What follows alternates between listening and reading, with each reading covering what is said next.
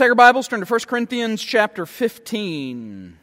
1 Corinthians 15 will be in verses 12 through 19. Moving on from Paul's opening words affirming the resurrection of Christ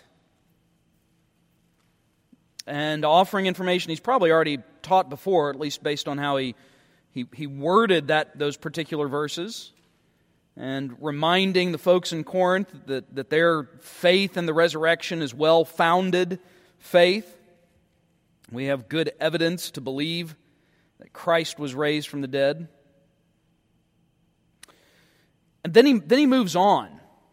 And in many ways, I think the first 11 verses are more like a prelude to what is really his concern here in the church in Corinth. And that is not with what they think about the resurrection of Christ, but what they think about the resurrection for believers. And so he says, beginning in verse 12, "Now, if Christ is preached that he has been raised from the dead, how do some among you say that there is no resurrection of the dead? But if there is no resurrection of the dead, then Christ is not risen. And if Christ is not risen, then our preaching is empty, and your faith is also empty. Yes, and we are also found false witnesses of God, because we have testified of God that He raised up Christ, whom He did not raise up, if in fact the dead do not rise.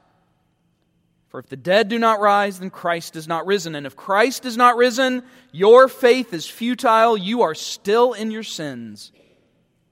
Then also those who've fallen asleep in Christ have perished. If in this life only we have hope in Christ, we are of all men the most pitiable." You know, throughout the history of the church, I think she's always kind of struggled. I don't know about struggle, but for sure there's been a wrestling with a question. What are the essential doctrines of the church? And by essential, I mean, what are those theological concepts, biblical truths that we all have to hold to in order to rightly identify ourselves as Christians? Maybe even to put this more directly, are there essential truths that we have to believe in order to say that we actually believe the gospel? It's not to say that we can rank different theological ideas. In other words, I can't say, what's the most important doctrine out there? Because the important essential doctrines are kind of interlinked with one another, where if you lose one, you lose some others. And so the church has kind of always wrestled with this. How do we establish what are the most important doctrines? And then what are like secondary doctrines? And then even the question, so what are like the tertiary or third level doctrines? So what are the doctrines that are essential to the gospel? We've got to agree on these in order for me to say that you're saved and for you to say I'm saved, at least based on our theology. So what's essential to the gospel? Secondary theological positions might be something like our views of church government. We're congregational. There's a lot of pastors out there I respect that are Presbyterian in their church government. I wouldn't suggest that they are unbelievers because of that, all right? But probably we're not going to plant a church together. We're probably not going to serve on staff together, right? So this is the question. What are the essential doctrines of the church? Now, if I were to ask that question in this room, my guess is you would throw out pretty typical things. You would probably say something like, well, the full humanity and full divinity of Jesus. If you deny that, you've denied the gospel. That's essential. If you say Jesus is something less than fully man, then you've denied the gospel. If you say something less than fully God, you've denied the gospel. By the way, just an insertion here, hence the reason why neither Jehovah's Witness or Mormons are Christian. Because they deny this principled doctrine, all right?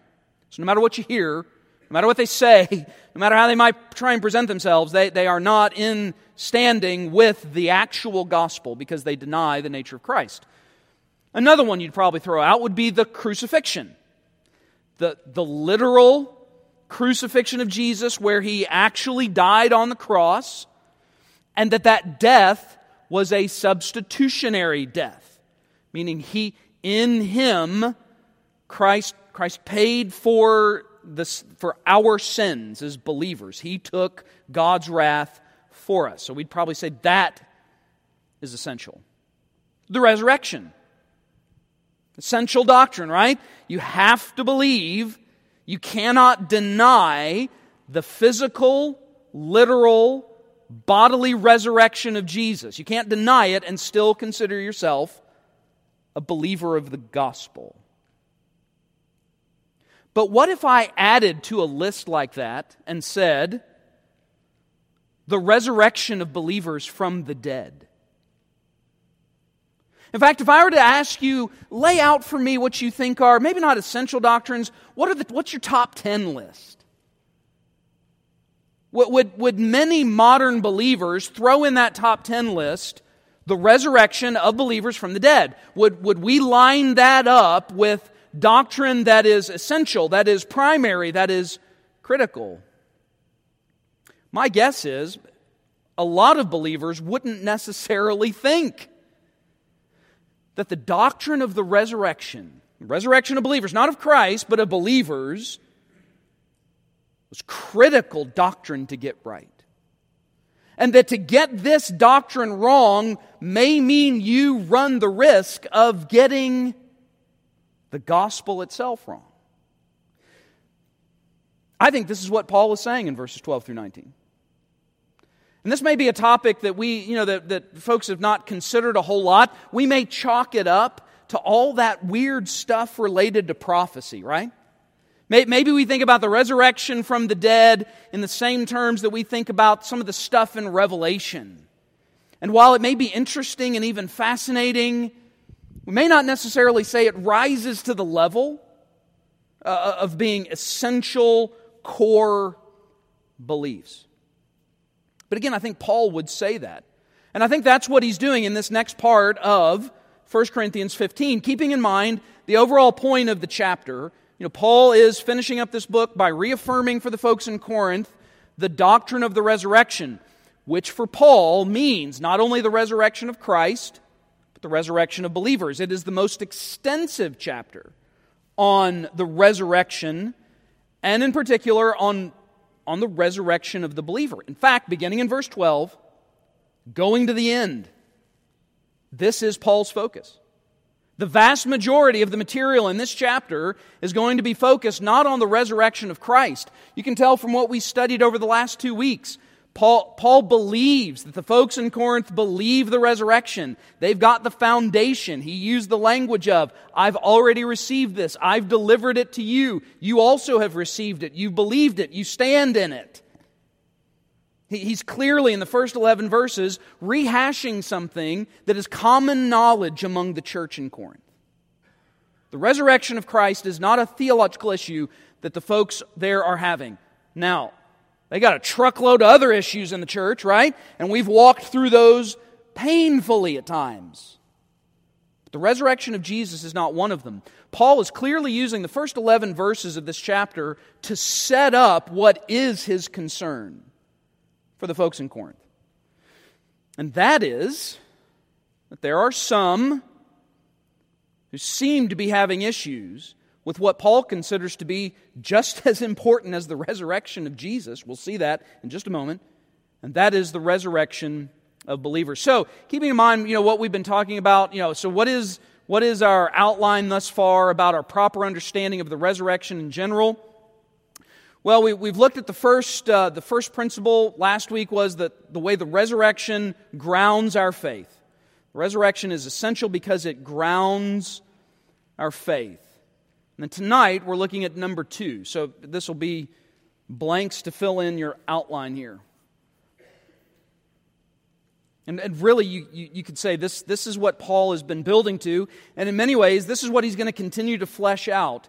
The why, the what, the when, the how, the where of the resurrection of the believer. And his first concern is to demonstrate we absolutely must believe this doctrine. And I know you and I may not think that this seems to be an essential matter, but we'll see that it is. The resurrection demands our confidence. And so in verses 12 through 19, Paul is going to take,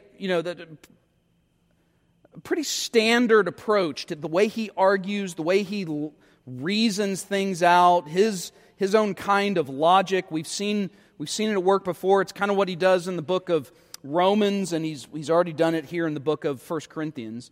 And Paul's he's going to lay out for them 7 reasons, or you could even say 7 consequences for denying the resurrection of the believer. Why does this matter so much?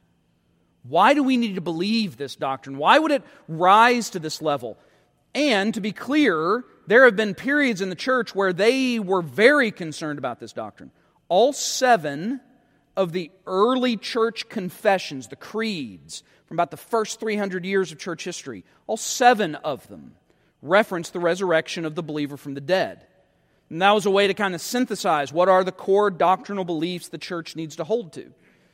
So this is a serious thing. So what's the big deal? What happens if we end up denying the resurrection? Well, 7 consequences. If we deny our resurrection, then, number 1, we deny the resurrection of Jesus. First problem is that to deny our resurrection, to suggest that we won't physically, literally be raised from the dead. To deny that doctrine then is to deny the resurrection of Jesus himself. Now, notice how Paul kind of gets into the topic. Verse 12, Paul sounds like he's asking a question, but he's really not. He's making an accusation. Paul is the master of that rhetorical tool, right? Where it sounds like a question, but no, you're in the crosshairs and he's firing an arrow straight at you, all right? Now, if Christ is preached that He has been raised from the dead, and this is a given, by the way, he's not questioning this part. Folks in Corinth believe it. That's what he's just stated in the first 11 verses. How do some among you say that there is no resurrection of the dead? Now, again, quite frankly, I don't think Paul is concerned to hear an answer to this. Like he's not interested in why would you deny this doctrine? This is an accusation. It's a way of saying, if you believe in the resurrection of Jesus, why would it be such a big deal to believe in the resurrection of the believer? Why would there then be some among you who would question this? And notice that little phrase, some among you. So he's not talking about the Greeks that are outside the church. He's not talking about the Jews that are outside the church. When he says some among you, he's not talking about the city of Corinth. He's saying there are folks in the church. In other words, the elder of the church is reading this letter. And for lack of a better term, there are people in the pews out there. And they know he's talking to them. And the people beside them know he's talking to them. All right? There wouldn't have been any anonymity here. They've been well aware of who the folks are in the bullseye. Now, Paul, again, he doesn't give us why this is the case. We've talked already about the issues the Greek philosophical systems had with the human flesh, with what we call the material world. They believed it was evil and intrinsically evil. They thought the spirit was good. And that's why I say in Acts chapter 17, when Paul preaches to all the smarty pants at Mars Hill, right, all the smart philosophers of Athens, and he preaches about the resurrection, that's why some treat him like he was a country bumpkin, like he was a fool, because he was talking about the resurrection from the dead. And they were grounded in this Greek philosophical system that said, no, your flesh is evil, and the idea being, why would divinity come back in flesh? So perhaps there are Greeks among the folks in Corinth who are still influenced by this. There could also be some Jews who were influenced by the Sadducees. You remember this, right, from Sunday school as a kid? You can remember that they don't believe the resurrection. They're sad. You see? That's the only thing you all are going to remember tonight, isn't it? All right? That little thing. So that's how you can differentiate the Pharisees from the Sadducees. The Pharisees were like orthodox. They believed in all the Old Testament. The Sadducees only believed in the first 5 books. And they denied the resurrection. So they're Sadducees. All right? So there could be some Jews that have been influenced by that Sadducean theology. Whatever the case was, they're living with this. this kind of distinction. They don't have any trouble, for whatever reason, with the resurrection of Jesus. They don't believe in the resurrection from the dead. And I do want to point that phrase out. Resurrection of the dead. When Paul uses that term, he's not talking about Jesus. That's a done deal. He's talking about believers. And let's be clear here. This is what the doctrine is teaching, that believers in Jesus Christ will be, literally, physically, in the flesh, brought back to life. Resurrected. There will be a joining of soul with body, and will live eternally like that. All right? So after this opening accusation, why is it that you would think this way? He then drops this bomb on them in verse 13. But if there's no resurrection of the dead, then Christ is not risen. It's a way of Paul saying, look, this is like a house of cards, or it's like dominoes. If you pull one card out, the whole thing falls down. And for Paul to pull out the card that is the resurrection of the dead pulls down the whole thing. If you say, and here's what I think is between the lines here. If you say humans can't be resurrected from the dead, then there's no reason to believe Jesus came back from the dead. This, by the way, is everything for Paul. This is the hinge on which the rest of the argument is going to pivot, all right? This is the critical idea. If Jesus was fully God and fully man, then that means His resurrection and the state in which He now lives. So stick with me here, people. Maybe you've never thought about what Jesus is like now. But He's still fully God and fully man. I think I've probably lost some of you for the rest of the time now, right? But what else would He be?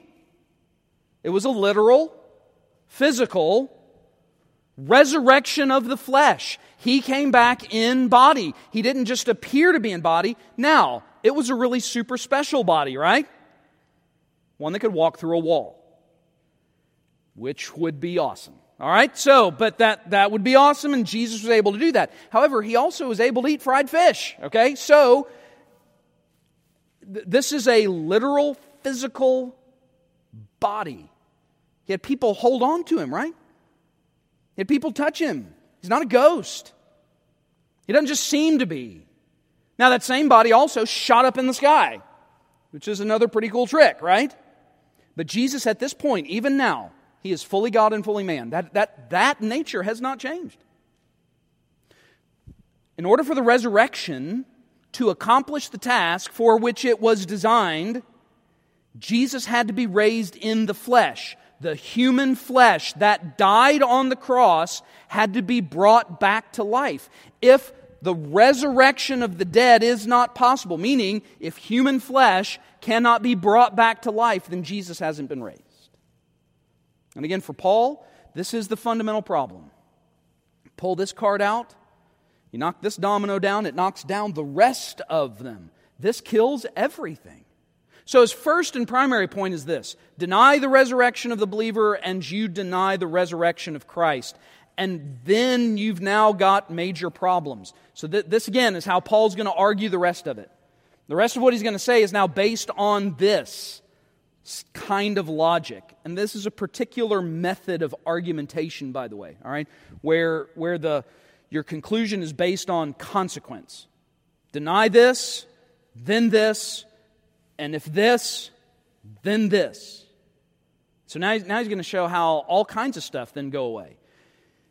Believers aren't raised from the dead, Jesus isn't raised from the dead. So now let's look at the rest of them. Number 2, or letter B. So, then the preaching of the gospel is denied. You deny the resurrection of the believer, then you deny the resurrection of Christ, and you deny the preaching of the gospel. You rob the preaching of the gospel of any power. Notice that next phrase in verse 14. And if Christ is not risen, so again, you note, this is his argumentation. If this, then this. If that, then this. So, and if Christ is not risen, then our preaching is empty. The word empty there is a great word. flashes back to the Old Testament. Solomon, one of your favorite books of the Bible, Ecclesiastes, right? It's a joy to read. Not really, but it's well worth your time. Okay, so Ecclesiastes, and how does he begin? What does he think about life? Is life one big bundle of joy, day in and day out? No, he begins by saying, vanity of vanities. It's all vanity. Life is meaningless. It's like the blowing in the wind. The word vanity is the word empty. I mean, that the Hebrew term that's used there is very similar to the Greek term, and undoubtedly Paul, being, rooted and grounded in Old Testament theology, when he undoubtedly uses this term probably in a similar kind of concept. In other words, if Christ is not risen, then our preaching is robbed of substance. It's meaningless. It's nothing. It's empty. It's vain. It's a waste of our time. Why would we keep doing this? If believers aren't raised, Christ isn't raised. If Christ isn't raised, why am I killing myself like this? Why am I out here preaching? It robs preaching of its power. I think you can see this firsthand, by the way. There's great examples of this all across our country. You walk into almost any, not all, but almost any mainline denominational church. Those in particular that have taken the progressive liberal track of things. And you listen to what they call preaching. And you tell me what you think. Go online and look some of them up, all right? Put it in the Googler, all right? And get some of that out and find some of this kind of preaching where you have preachers in the pulpit who deny the resurrection. In other words, they'll say things like, it doesn't matter if you believe it was real or not. It's fine if you think it's myth.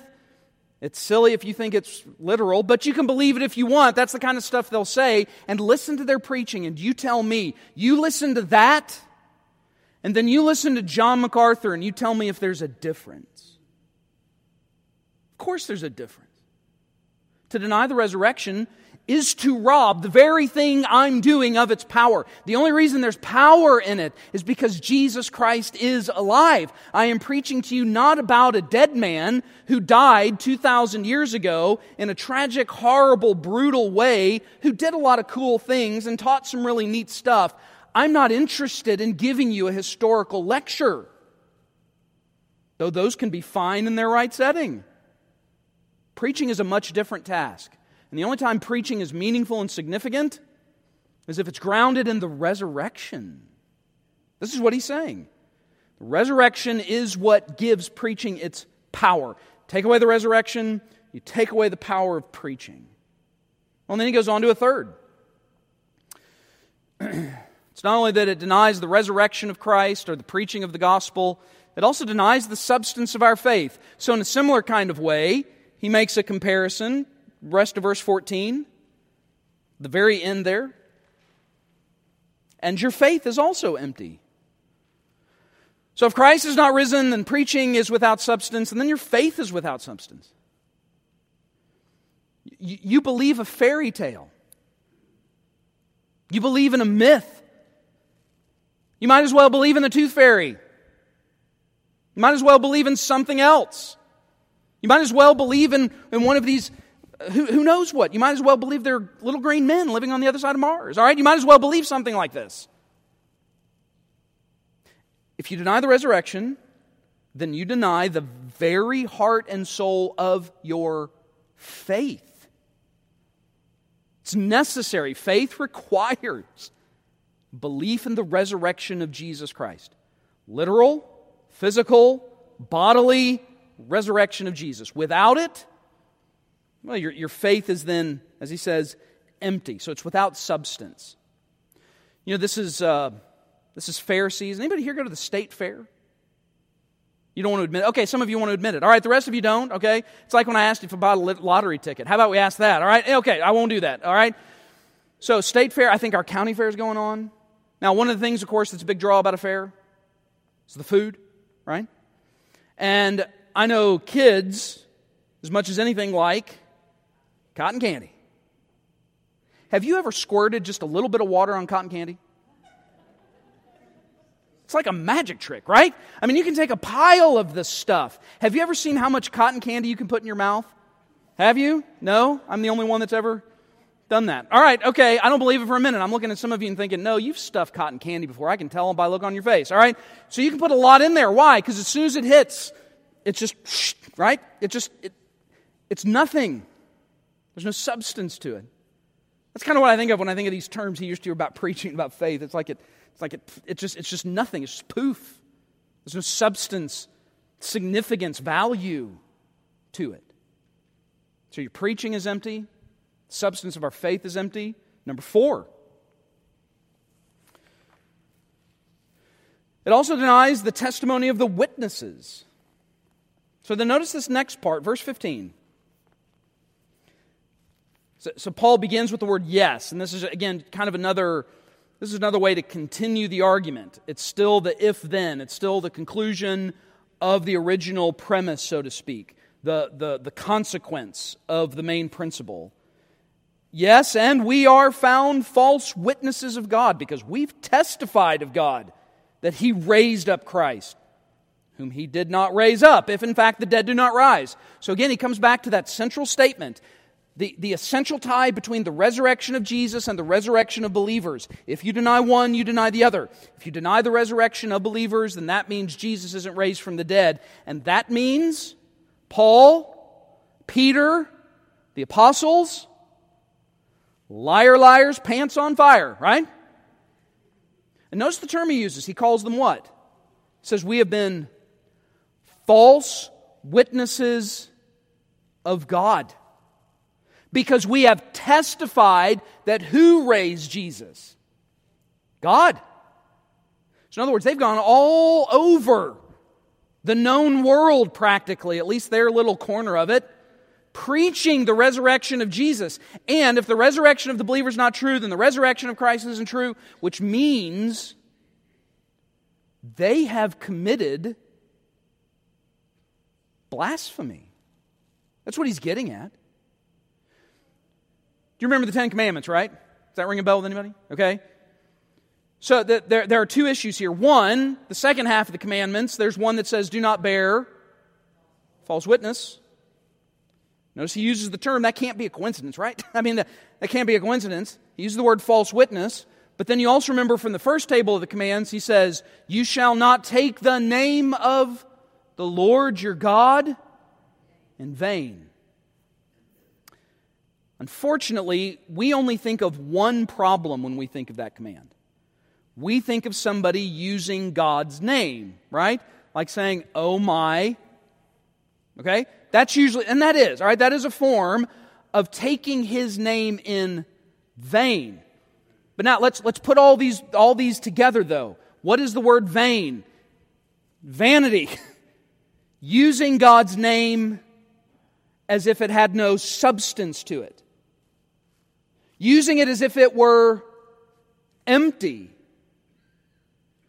Ascribing unto God stuff He did not say. Again, I know our typical thing is we think you're violating this command when you say use God's name lightly or use it in front of a cuss word. And again, that is a violation of the command. But I'm telling you, there are evangelicals all over this country who say things like, God told me to say, and they're violating this command.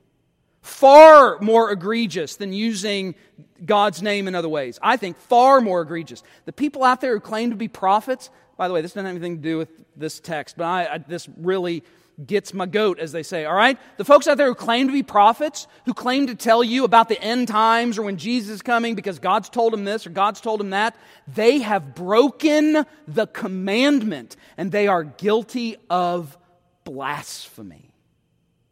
It's pretty serious, right?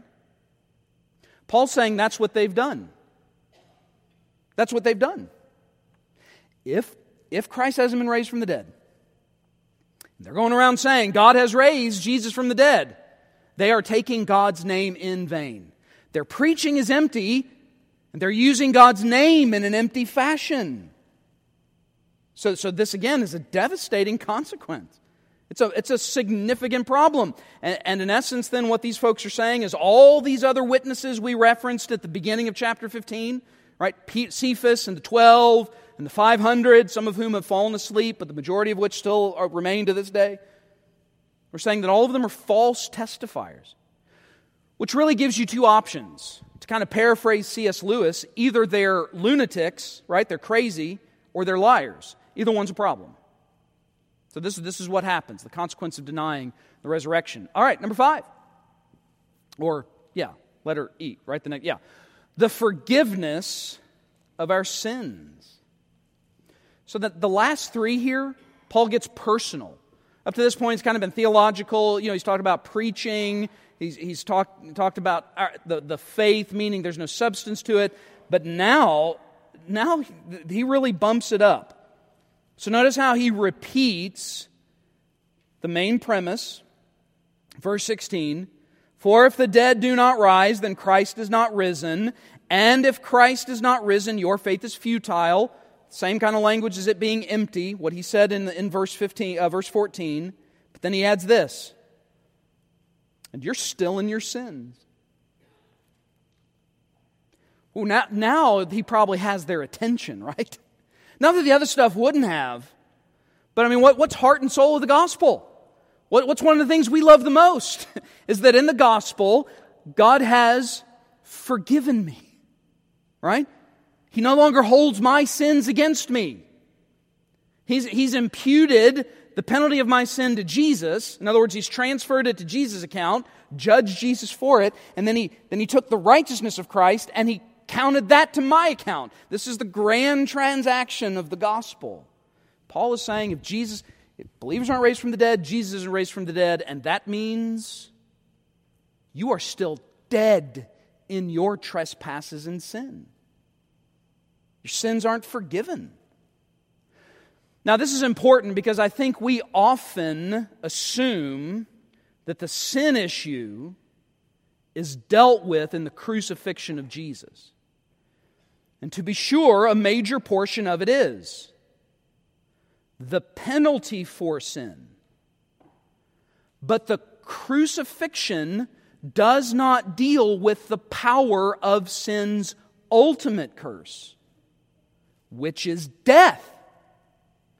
What has to happen for the crucifixion to be a sufficient atonement that then grants life? Jesus has to defeat the ultimate curse of sin, which is death. And He can only do that by coming back from the dead. Had Jesus only died on the cross and not come back from the dead, we're not talking about the forgiveness of sins. Sins cannot be forgiven.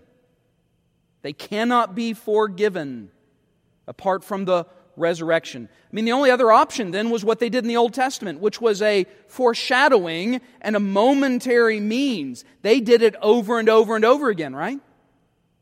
The only other option would be for Jesus to keep coming back and dying over and over and over again. But for it to be one and done, one-time sacrifice, that means He had to come back one time from the grave. So, the forgiveness of sins, we've got to believe in this doctrine, because if we deny it, then we deny the very power that forgives sins. Number 6, you all looked at this outline and thought, there's no way he's getting through it. I didn't want to make a bold prediction and not actually do it, but I was pretty sure I was going to be able to. All right, so we will. The life after our death. Notice the next phrase. Then also those who've fallen asleep in Christ have perished. You know what he means by the word perished? Condemned to hell. That's what he's getting at. It's the natural consequence of the previous verse. If Christ isn't raised, then I'm still in my sin, and if I die in my sin, then what happens? I pay the penalty, which is eternal punishment. And so now he's saying, not only are your sins not forgiven in this life, but those that you know, your loved ones who've died, martyrs who gave themselves for the sake of the gospel, have perished. There's no life after death. If Jesus isn't raised from the dead, then there's no life after death. This is it. And so then that leads him to his last point. Letter G, E, F, G? Yeah, okay. The reason for our hope. So notice how he concludes. If in this life only we have hope. This is based on verse 18. So, if we haven't had our sins forgiven, then those who've died are just dead in their sins, and they've now perished. If in this life only we have hope in Christ, we are of all men the most pitiable.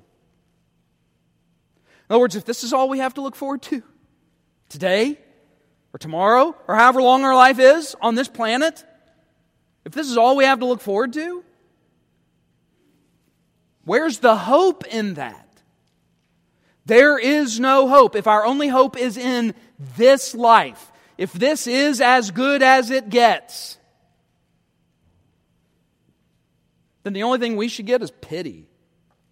And I think Paul particularly has in mind, I would think, the fact that believers up to this point have faced intense persecution because of what they've believed.